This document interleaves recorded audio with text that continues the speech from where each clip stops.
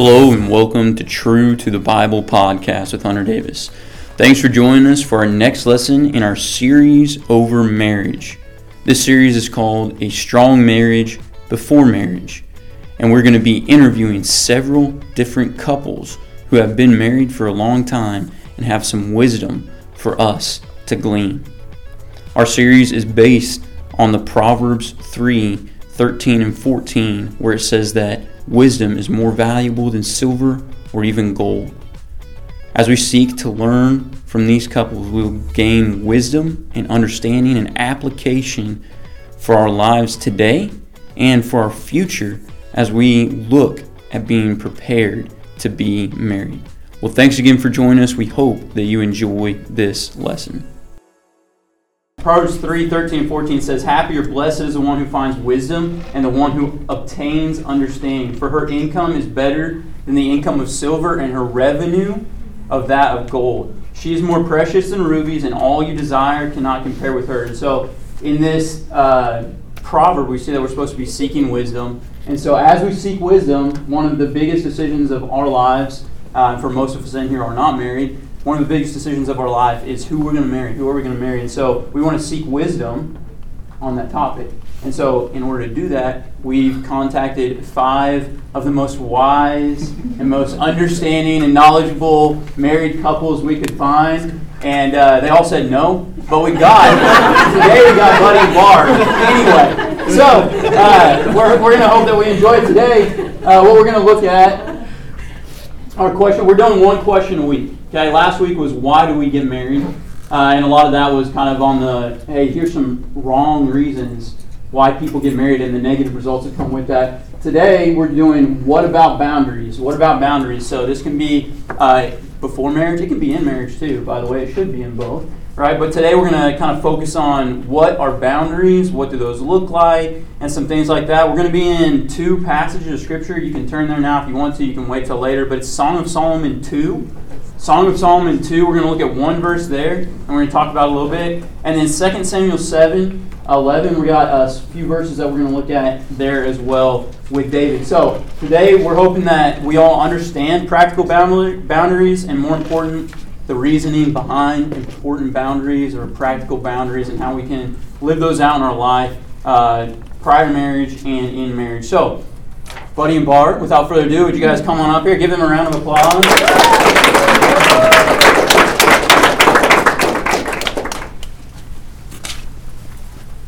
All right, so we have several questions that we're going to go through. I'm going to sit down because I don't want to stand up the whole time. What? What time are you going to cut us off? It depends on how good you are. We'll decide, okay? We'll probably go to 10:45. Last week we went really long, so we're going to try and keep it shorter this time. But tell us a little bit about yourselves. Maybe in 2 or 3 minutes, tell us like your love story. I mean, how long you guys been married? Your names, I already told them, but you can tell them that again. Well, I'm Buddy Bolerjack, and this is my wife, Barbara. And I was born in Texas. I was just 7 miles south of the Oklahoma Panhandle. I'm turned around in this church. And Barb was born in Canada and lived in California. And so I met her when I was in the Air Force. I was 21 and she was 25. No. The other way around. And we've been married for 47 years.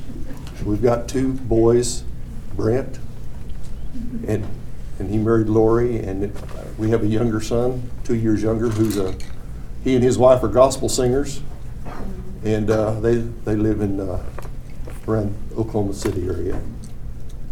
And we've got 3 grandchildren, 2 of which are in here.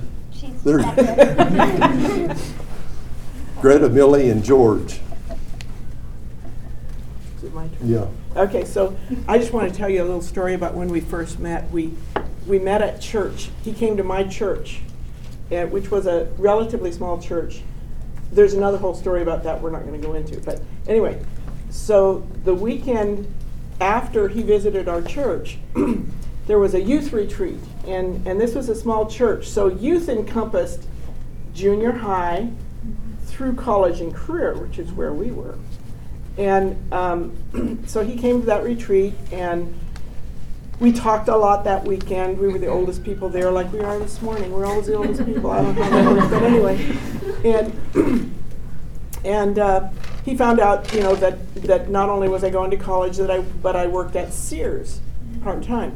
So the next Sunday, when we got to church, he approached me and he said, "I went to Sears yesterday and you weren't there." And I said, "Well, what Sears did you go to?" And he said, "Sears in Pasadena." And I said, "I don't work at Sears in Pasadena." And I said, "I work at Sears in Alhambra." So the next Sunday, he approached me again and said, "I went to Sears in Alhambra yesterday and you weren't there." And I said, "I didn't work yesterday." And I was thinking up here, why don't you just ask for my phone number? And ultimately he did, and our first date was Disneyland, the beach, and 2 movies. Oh, wow. And after that, she pursued me, and my boundaries were weak.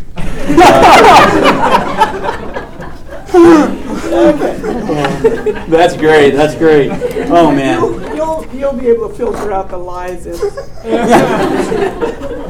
Oh, that's good. Okay, so I want to start, and I didn't tell them this, but I want to actually start with Song of Solomon here and talk a little bit about it before we move on to boundaries.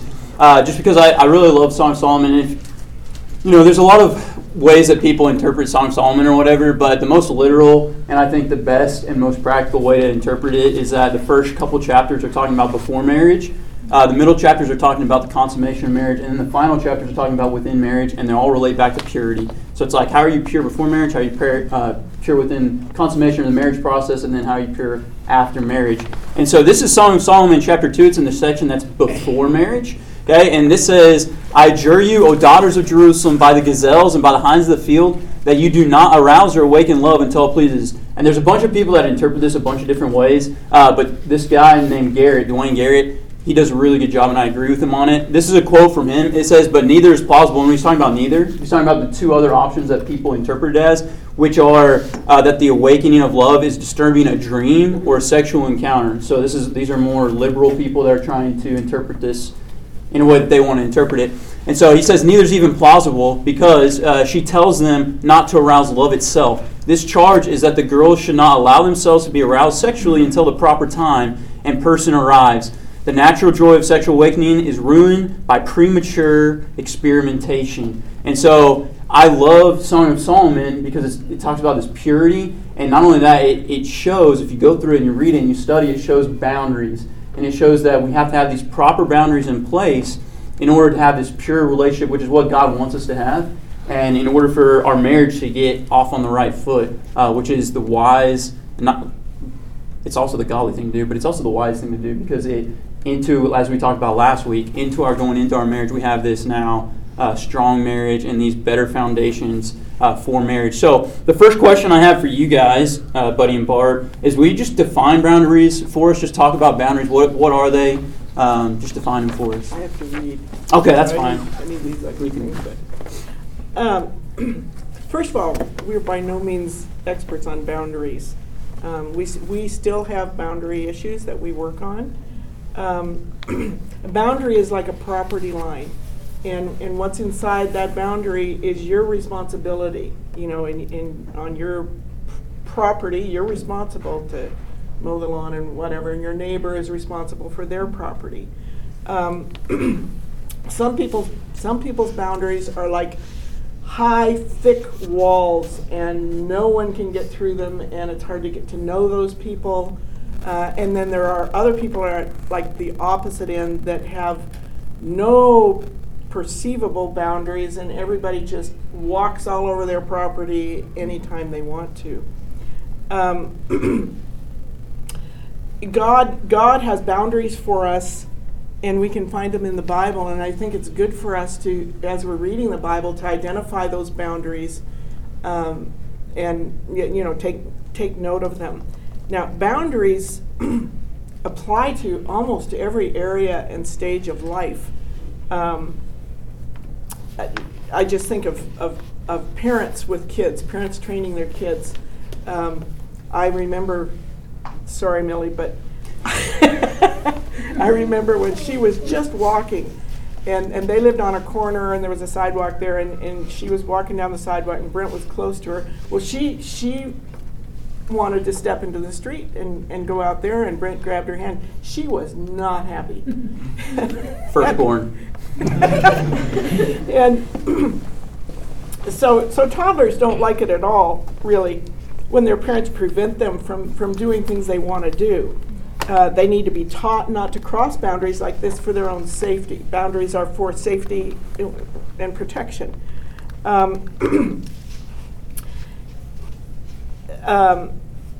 Many parents threaten but don't follow through, and then at sometimes they do follow through. Then the kid gets confused, really, and you have continual conflict.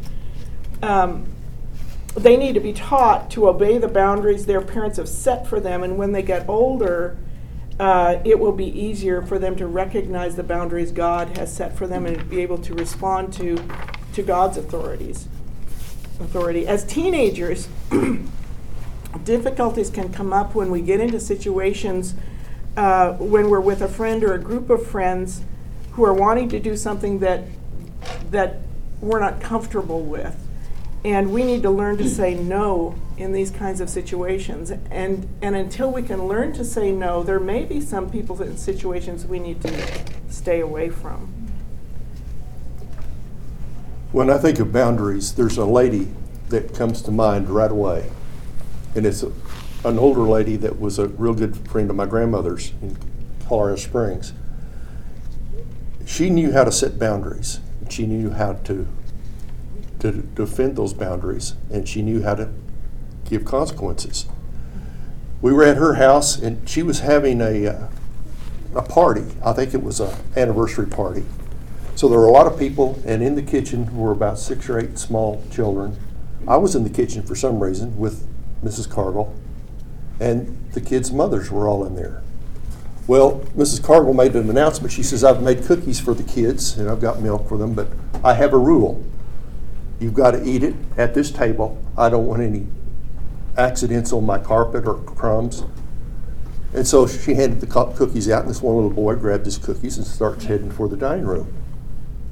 Well, she just stepped over in front of him and says, where are you going? He says, I'm going in there. She says, did you hear my rule? Yes. I don't have to do that. She snatched the cookie right out of his hand. And he fell on the floor, and he was throwing a fit, kicking his feet and hitting his hand. And Mrs. Cargill looked over to the mother and winked at her and said, as if to say, I'll handle this. And she looked and watched him kicking his feet, having a fit, and she says, bent over, she says, hit that floor harder, kick those feet. And finally the kid looked up at her, and she says, are you ready to obey my rules? So he goes over, sits down, she hands him the cookies back, and he gets up to go again. She stepped over in front of him and snatched them out of his hand again. And she says, that was your last chance. The mother never said a word. I was expecting a real explosion of something. My heart rate was up. I was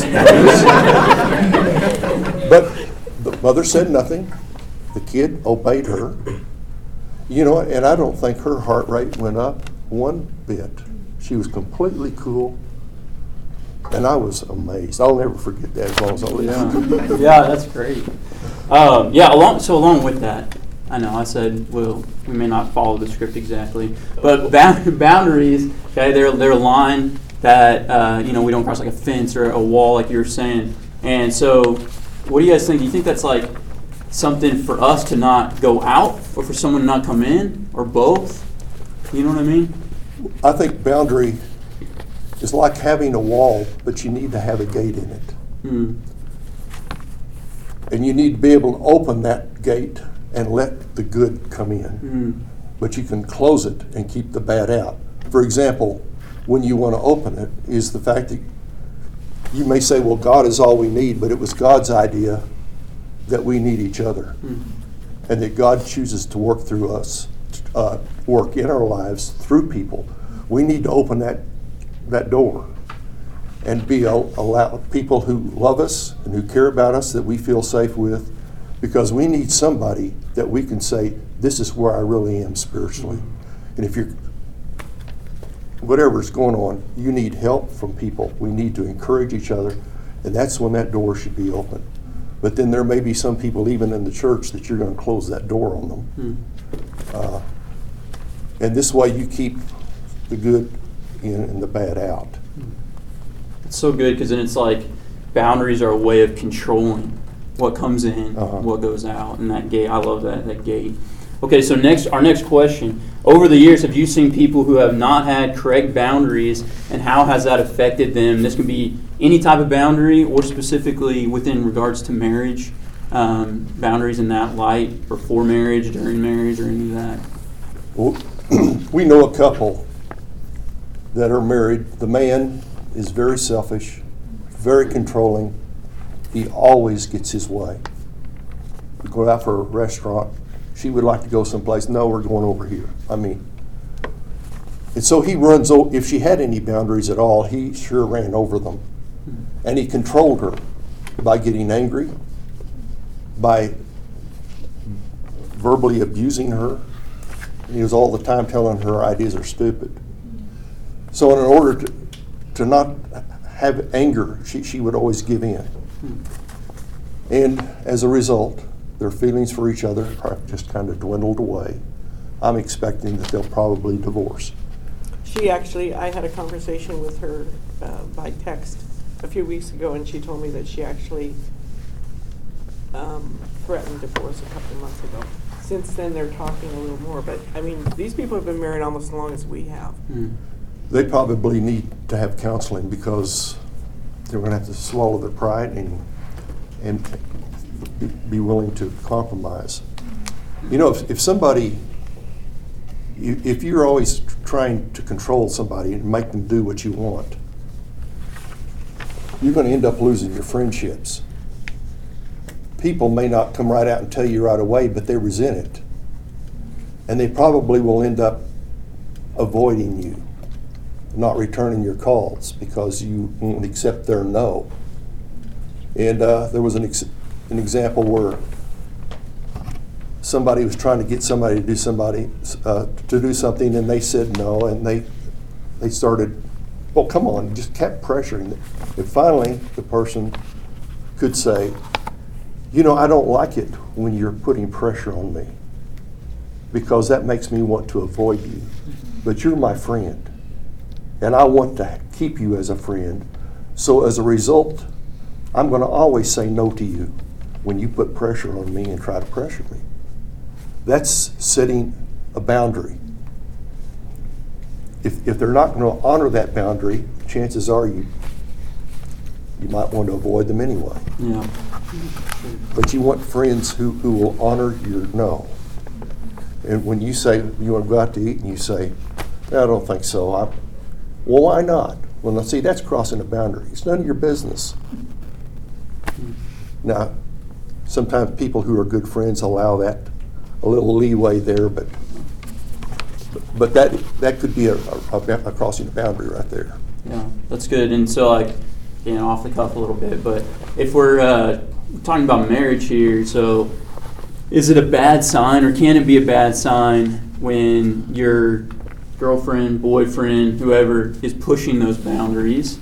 And then also, does that boundary line kind of change? Which obviously I think it does, but how does it change throughout marriage? Because if I'm married to somebody, it may be a little different, as far as crossing those boundary lines and stuff like you were talking about. So I'm going off the cuff here. I gave him a script and I'm not going by it. My question What question are we on? I don't know. 4.5 BC. Okay. So, Okay. just do boundaries change, basically? Yeah. Because pre-marriage, it's going to look different than post-marriage, right? Mm-hmm. So, I don't know, does that change? And if it does, is that okay? And are there still boundaries within marriage and things like that? Well, as far as before marriage, this is not necessarily a boundary thing, but I think we need to remember that dating is a time for you to get to know the other person, to get to know their character and their personality and their dreams for the future and their relationship with the Lord. And I think you want to marry someone that you admire and respect. And if that's the foundation you've built, then marriage is going to be easier. Now, after marriage, a whole new range of boundaries come in, right? Mm-hmm. And not just with each other. You've got in-laws. I'm not used to your family. You're not used to my family. We did things differently. You take that one. Well, there's sometimes even after you're married, you may have to set boundaries with your parents. Because your parents may have been controllers, and after you get married, when you get married, the Bible says, let the man and woman leave their father and mother, join with each other, and the two shall become one. At that point, your parents no longer have authority over you, yet they may try to hang on to that authority. And we know some people who had to tell when the gal got sick, the parents came to the house and said, well, this is what we're going to do. And he said, no, it's not. We will decide what we will do. And if we would need advice, we'll come to you and ask you. But you are no longer in control of this is a new family unit. And you may have to set boundaries with your parents, and that can really be a headache if you don't. And I've seen that a lot in younger couples in my short experience of life, is not setting boundaries with parents or in-laws or whatever. So that's really good. So what areas in pre-marriage, number 4 here, do we see boundaries as important, and why? So what are some boundaries that are important pre-marriage? So when I'm engaged or when I'm dating or whatever, and why are those important? Let me preface this with that our parents, neither of our parents, talked to us about these things. I mean, there was that big overall standard, don't have sex before marriage, and that was almost it. There, and I'm not sure we did much better. Of course, Brent didn't start dating till he was 35. 40. He got married. He wasn't really right there when we were, but anyhow.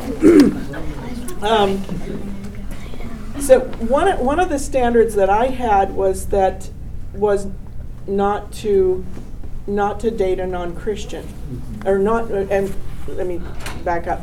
Not to date anyone that I already knew I wouldn't marry.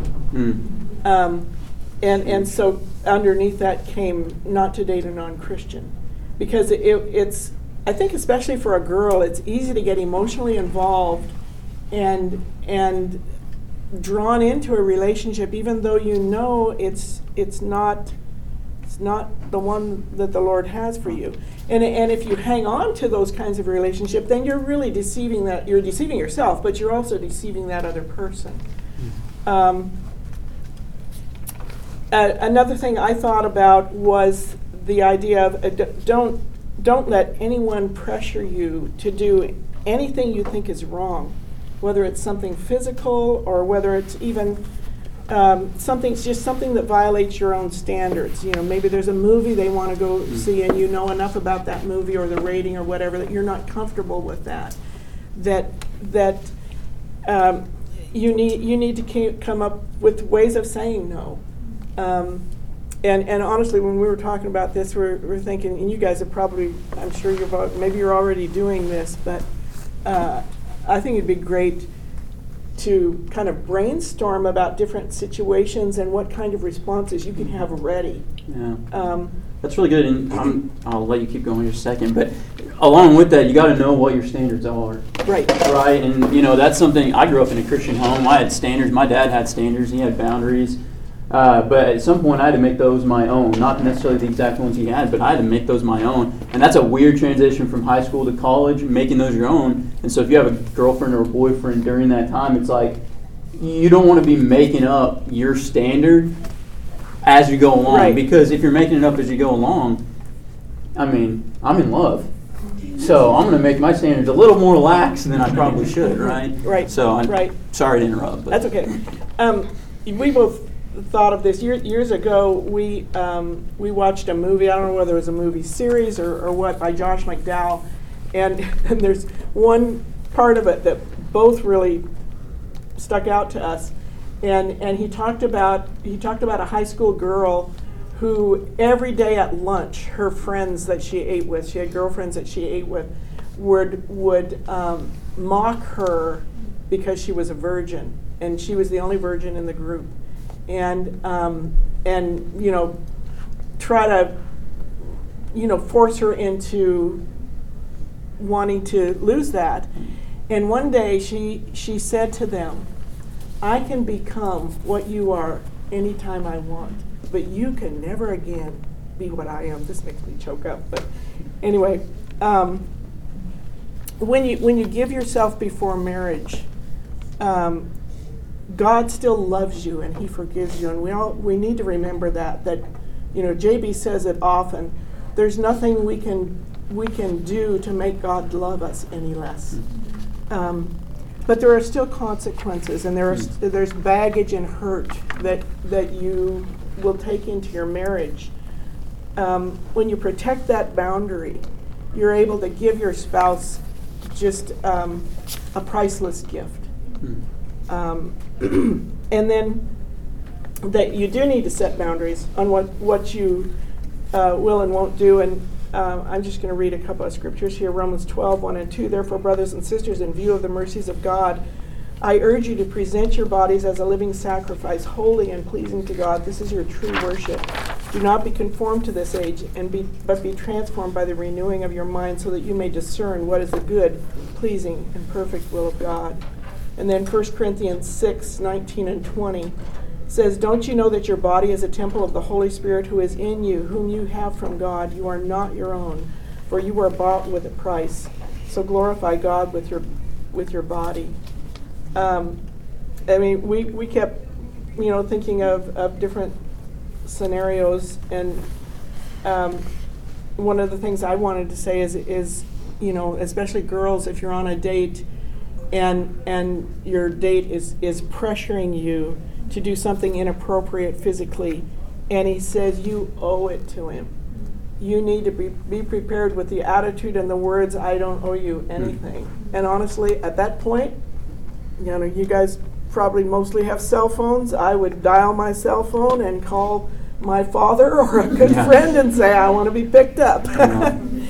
And then verbal, think about standards for verbal communication. For instance, inappropriate language. In our culture today, we hear people using words and on TV all the time that really are vulgar. Are you going to put up with that with your date? And don't continue to date to someone who tears you down emotionally. Either way, it can be guy to girl, girl to guy. Don't let yourself do that. Don't let yourself be torn down by the words of the person that you're with. And if you are ever a victim of abuse, tell someone. Tell someone. If one person does not honor your boundaries and they pressure you in dating, can you imagine what it would be like in marriage? You've got to honor each other's no. Yeah. Or it can be terrible after that. Sorry. It's all right. I'm done. Yeah. Do you have anything on that? Or? Well, I used to work in a savings and loan where I sit back with all of the women behind the tellers, and I'd hear what women said. And this business of a woman submitting to her husband, the word submit was, I didn't dare say that word but one time. And I've heard this even from ladies in the church. When you consider, and I asked them one time, I said, if your husband loved you so much, and he loved God better than he loved you, and that he was committed to following God's word, he treated you as a servant. I mean, he was a servant to you. He made his decisions for what you would like, for what you'd like to do, and he did not demand his own way. He's always wanted them to be happy. He provides for your family. He cares. Could you not submit to a man? Because God is going to hold him accountable for the family, not the wife. I would think the girl would want to talk to this guy before she marries him and wants to know what he believes, what they believe about child rearing. I mean, I would come up with 300 or 400 questions and have great discussions, and it would also help avoid getting involved, because if you get involved physically, then there's no talking. Mm-hmm. And I've seen people who are getting married, and I asked the person, well, tell me how he came to know the Lord. Well, she didn't even know. Mm-hmm. She didn't know. But anyway. Yeah, that's really good. And we're going to have more weeks on roles, too. We're going to dive deep into that because it's huge. It's a big deal. And so we're going to have more weeks on that. But number 5, so throughout the years, okay, we've been kind of talking about all this heavy stuff and we're all kind of down. But throughout the years, have you seen some benefits that resulted in your life, your marriage, or others' lives or marriages because they had boundaries prior to or even within marriage? You guys see any positive stuff that's come out of that, and what are they? Well, just in our own experience, just some general things here, okay? And then I'll go to our own experience. Thinking through boundaries can help you be prepared to be wise about situations that you will encounter. I mean, there are going to be situations to encounter. Having boundaries can protect you from getting pregnant before marriage. Having boundaries can protect you from getting a sexually transmitted disease. I mean, there are all kinds of implications, just not what we are fuzzy, warm feelings. Yeah. And it can also help you establish friendships that respect and honor your boundaries, and many that share your boundaries. Our dating situation, we met and we dated for, I don't know, it's been 40, I don't know how many years, I can't remember anything anymore, but we dated for probably about 10 months. And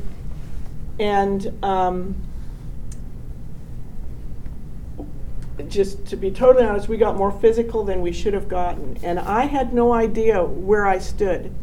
And I broke up with him. And I was mad at him. And if you had asked me, do you know who you want to marry? I would have said, I know who I don't want to marry. Okay. So a few months later... She was wrong. A few months later, I graduated from college, and then I graduated in the middle of the year, and I decided I wanted to go to Bible school, and I went to Bible school in Canada for one semester. And then I got back, and here we were, he's still at my church, you know? And we were in this smallish college and career group, maybe 10 people, and we would go to college and career meeting after church on Sunday nights, and we were the discomfort between us was palpable. Mm-hmm. And one Sunday night we talked about it after church, and after that, and we acknowledged we could never marry each other. But we decided this won't work. We could be friends. What a concept. And shortly after that, I was moving into an apartment. He helped me move, and it seemed like we were spending every weekend together, you know, being good friends. And 4 months later, we were engaged, and 5 months after that, we were married. But, okay, I can remember telling people, and we decided before we ever got married that we would never divorce. And because of the experience we had had dating, we decided that if we ever got so, if something ever happened that caused us to be so separated from one another and in need of healing, that we would separate, but only for the goal of healing and to come back together. So I mean, I can remember early on telling people that we'd already been divorced. Now, we were both virgins when we got married, and that is that presents such a foundation for trust, because temptation does not end when you get married. Yeah, that's good. Do you have anything on that and the benefits of?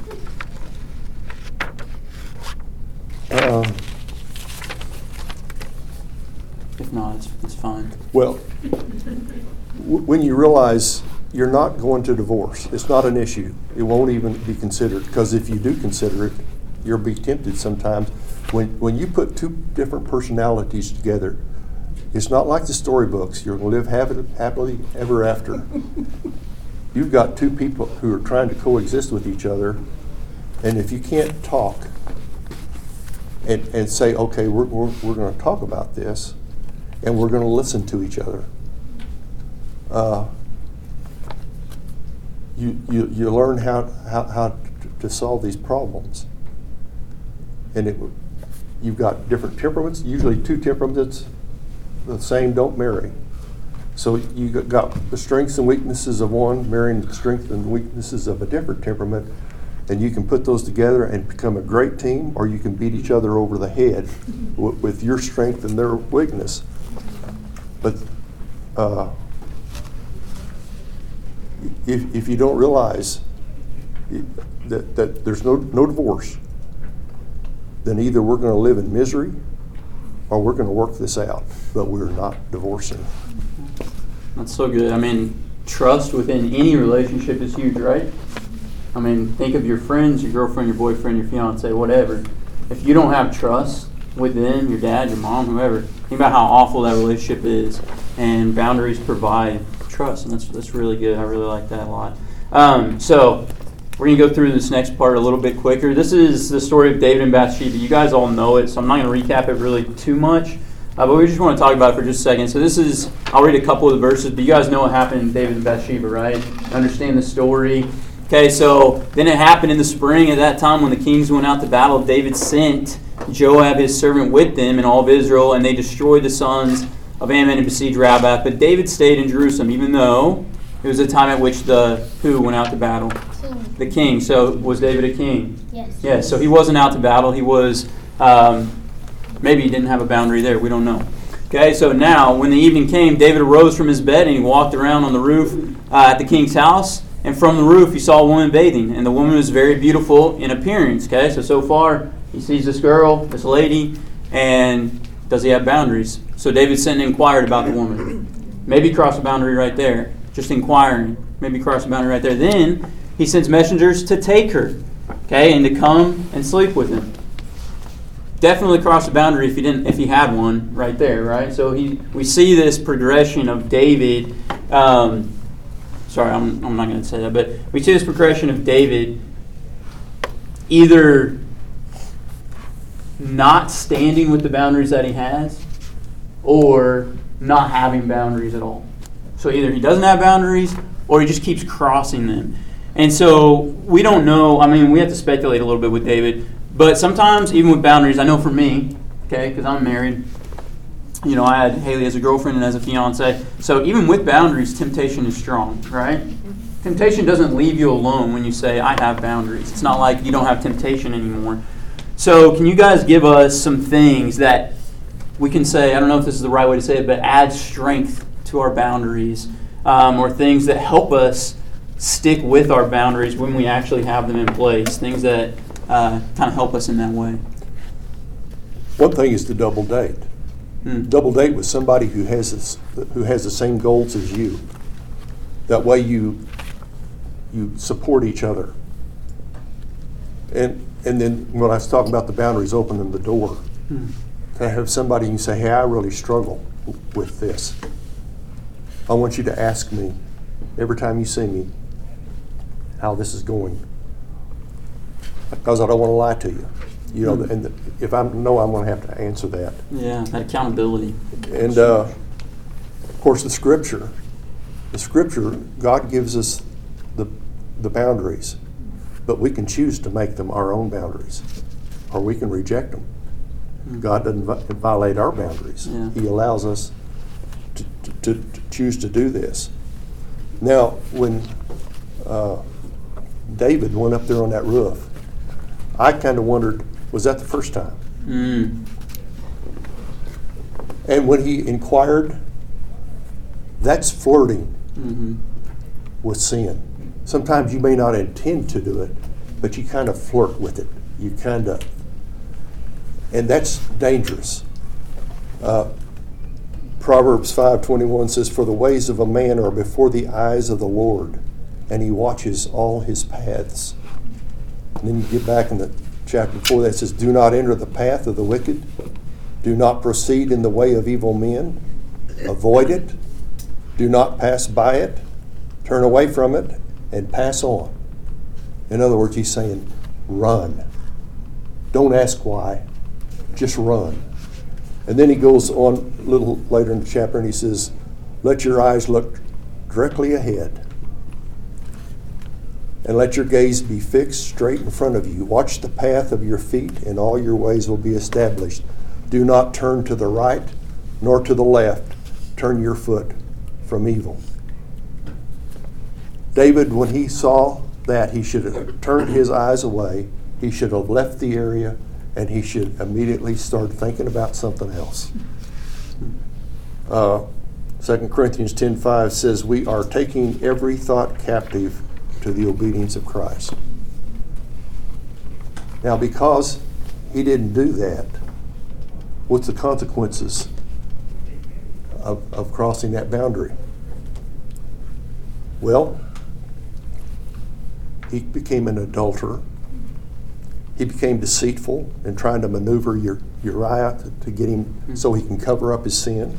He became a hypocrite, appearing to be concerned for him when really he was manipulating him.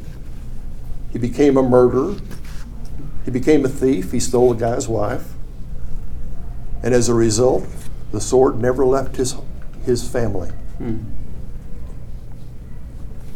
He was publicly humiliated, and his child died.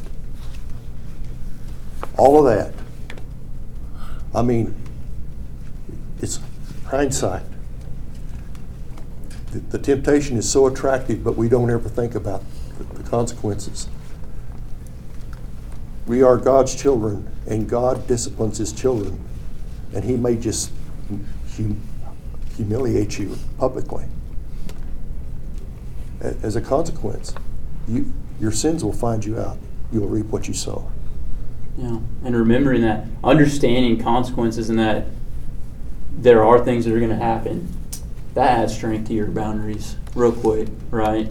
Another thing I was thinking of with this, and like sometimes we're like, well, you know, this isn't really that bad, or I can go this far, or I'm willing to compromise a little bit on my boundaries, or I can do this, you know. I mean, David, he could have said, well, I'm the king. I don't have to go to battle. Oh, I'm the king. I can look. I'm the king. I can send for. I'm the king. I can put Uriah out there.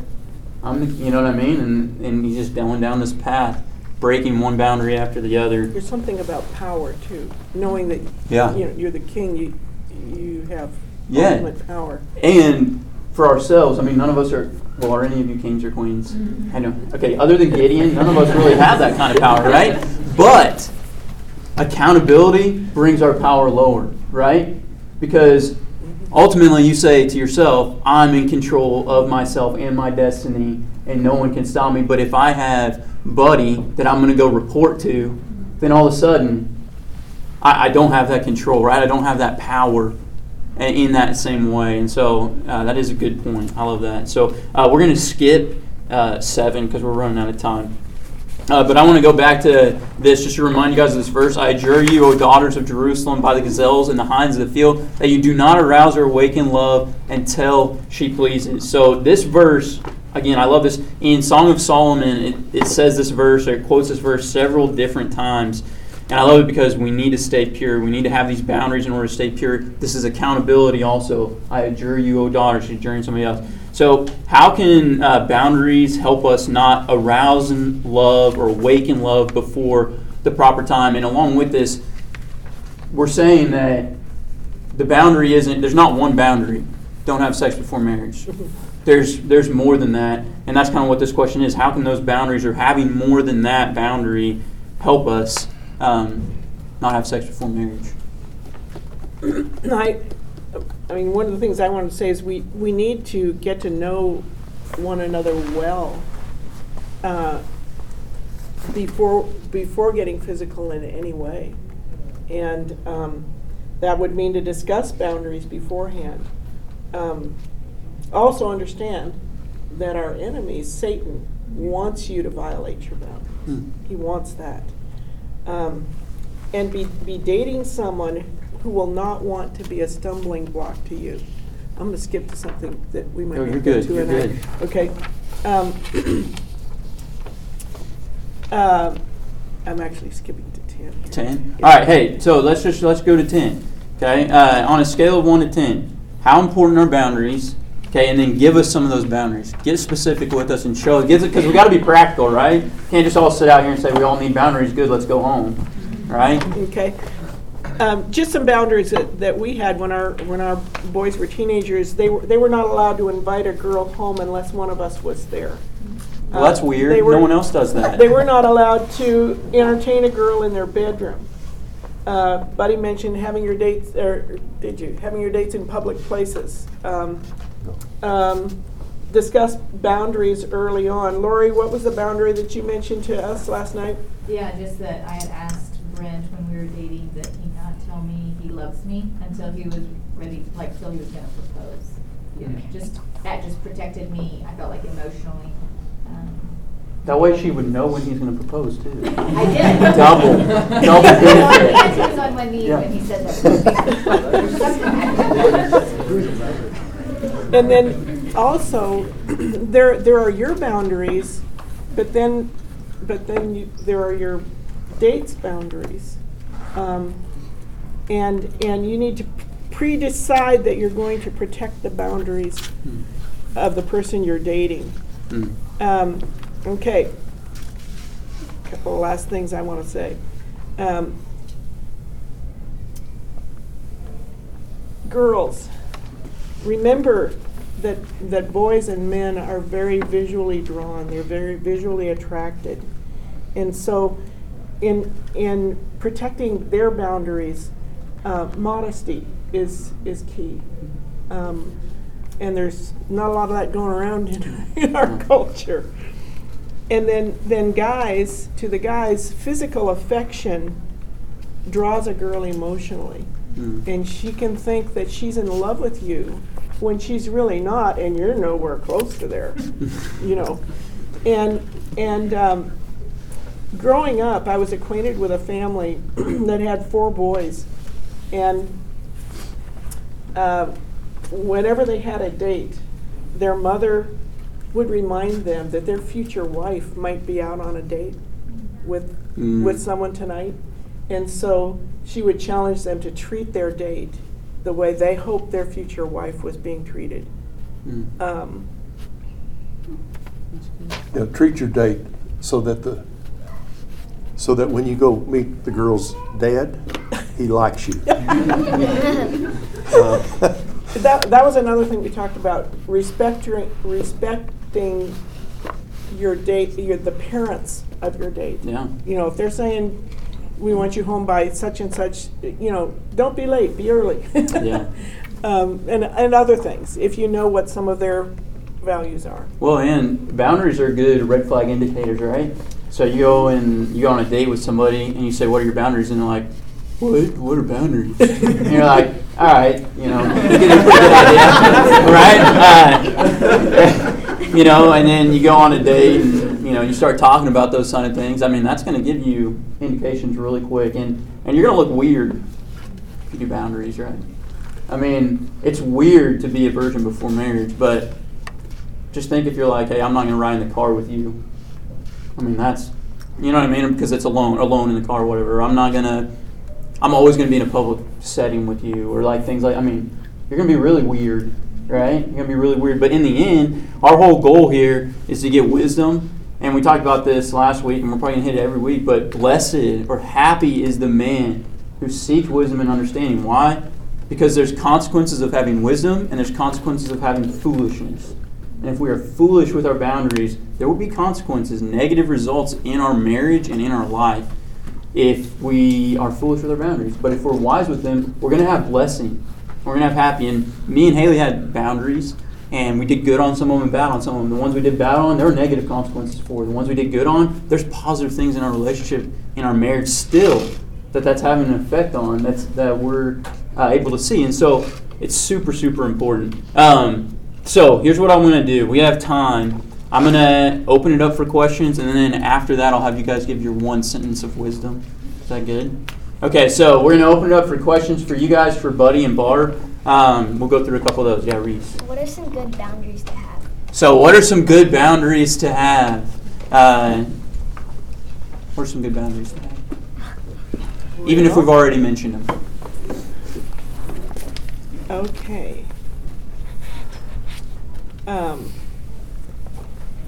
First of all, your parents are going to have some boundaries for you, right? I mean, your parents probably have an idea, either age-wise or maturity-wise, how old they want you to be before they're going to allow you to go out with one of those stinky boys. Well, also, your parents were put there by God as an authority, and that God is going to direct your life through your parents, even if they make mistakes. So don't despise your parents. God may be directing you through them by what they tell you. And that gets really hard when you're 18, 19, 20, 21, 22, and you're still not married, doesn't it? It did for me, right? That's good. Other questions? Yes? What are ways within marriage, for anyone that can answer this, that you have found that it's easy to keep yourself individual but also time together, but also making sure you protect the time that sometimes you do just need to have to yourself, but not being disrespectful within that? How have you made that work? Within marriage, how do we have these boundaries? How do we protect the boundaries maybe of your wife or your husband? Especially if one needs time alone and the other one doesn't, right? Because like my wife needs time alone, and I'm like, dude, I got to be with people, right? And so when we first got married, we had a little trouble with this because I wanted to be with her all the time, and sometimes she needed her space, especially after an argument or something, and I'd be like banging on the door, hey, Haley, you need me in there, right? Because I would need you if I was crying on my pillow. So, come on. So how's this relationship within marriage, those boundaries? See, I'm a little ADD. I'm very easily distracted, and then I lose my train of thought, and this is why I have notes. And I'm just old. But I need to be alone in order to think. My way of learning is to read. That way I can stop, think about it, and go on. Whereas when somebody's talking to me, they just keep talking, and I've stopped to process it. So I need time alone. So almost every morning I go out by myself. In the morning, I read my Bible in my pickup. And then, but you've got to understand that this doesn't mean I don't want to be with you. You have to make sure that's clear. We had a date Friday night. Now, we went out to eat, and when you're as old as we are, then you go looking for glasses because you need new glasses. So it's not real romantic. But one thing I was going to say is, you learn about each. I mean, you learn a lot of things you didn't know before, and I learned things I probably should have known before. Like I would ask him constantly, "What are you thinking?" And he would say nothing, and I would think, "Well, you're just lying to me. You're thinking something you don't want to tell me." And girls, it is possible to think of nothing. It's true. Yeah, that's good. And I think too, communication, right? So once you get married, you got to communicate about those things, right? I had to communicate with Haley, and then she had to communicate back to me, and to where we come to this understanding of, hey, she actually needs time alone. That doesn't mean she hates my guts, and I need to talk things out. That doesn't mean I'm some overbearing person, but I don't think when I'm alone. I can't do it. I have to think when I talk. That's why God made me a preacher, because I have to talk to think. And so I got to talk things out with people, and I'm an audible learner, and I got to hear it and talk it. And so me and Haley are way different, but we got to communicate on that in order to set those boundaries. Because now it's like, hey, I have this boundary that if she's, alone, that's fine. And you know what I mean? And if I need to talk to her, that's fine with her. You got to communicate to set those boundaries, I think. Within the marriage. We have a communication boundary that I'm just thinking about now that we've never resolved, and that is that. Well, let's resolve it. Okay, like he said, he needs time to think. So I'll ask him something. Should we do this, or do you want to do this, or do you want to do that? If he doesn't answer me, then I assume the answer is yes. Yeah. And then we come up to whatever that is, and he's like, "I never said I wanted to do that," That's the same. That's the same with Haley. Haley and me actually. So. I mentioned earlier personality types. One time we bought a book on personality types, and because it was raining at the cabin where we were at, we started reading this book together, and we thought, I don't think like that. Do you think like you do? This is the way you think, really? And we kept doing this kind of thing. We were learning a lot. You just tend to think everybody thinks like I do. Yeah. They don't. But this helps you understand each other, helps you work with. I had my boss one time, took that book, I had it at work. He's standing in front of me, and I'm adding up I didn't know he was there. And I looked up and scared me to death. And he says, "What's this?" And I said, "Well, it's a book on temperament types and how they can fit together." "Oh, really?" And he picked it up and he started thumbing through. Well, I underlined books. And I had underlined the melancholy temperament, which is what I am. And he says, "Is this what you are?" And I said, "Yeah." He says, "Can I borrow this book?" And he took it in his office and he read that chapter, and he changed how he dealt with me at the job, which was great for me. Yeah. But anyway. Yeah, that's cool. Okay, we have time for one more question. One more question if anybody has one. Yeah. Like David's situation where you think you can cross that boundary because no one will find out, or you have the power, and that's the thought that goes through your head. What thought would you consciously suggest to fight that temptation when you have that boundary? So what thought would you actively have, or renewal of mind would you have to help yourself when you feel like you have the power and the authority to cross the boundary line, and you'll be safe and it'll be okay and there'll be no consequences? Or like anything you go back to. Or anything. Well, there's two things. One that would scare me the most is being found out. Public humiliation, which can ruin your reputation for the rest of your life. But on the other hand, going along with sexual temptation is your fantasy. And if you think about it, fantasies are always perfect. You don't think about somebody having bad breath. You don't think about everything is perfect, and it's not. And this is where those scriptures I read about run. If the scripture tells you that this is damaging, look what all happened to David from that. We don't tend to look at the results. We don't even think about that. We just think about what's attractive to us. And that's extremely dangerous. When Joseph ran away from Potiphar's wife, he was saying, "She has bad breath, she has bad breath." So, one sentence if you had to give wisdom to all these younger people. One sentence. One sentence. I know it's hard. I told Adam last week it needs to be a Peter sentence, not a Paul sentence. But you can, if you got a Paul sentence, that's fine. We just have one. You have one? Oh, You can use that one, I've got another one. oh, see, okay.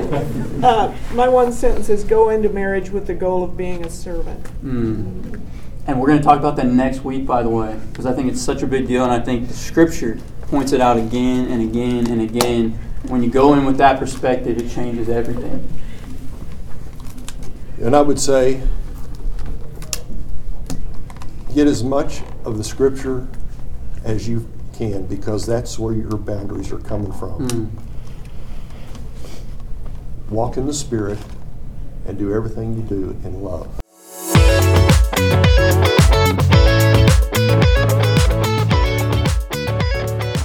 Thanks for joining us for True to the Bible podcast. We hope that you enjoyed this lesson. If you have any questions about this lesson or any of the other True to the Bible podcasts, don't hesitate to contact us at hunter.davis@stillwaterbible.org. Thanks again for tuning in. We hope that you join us for our next lesson.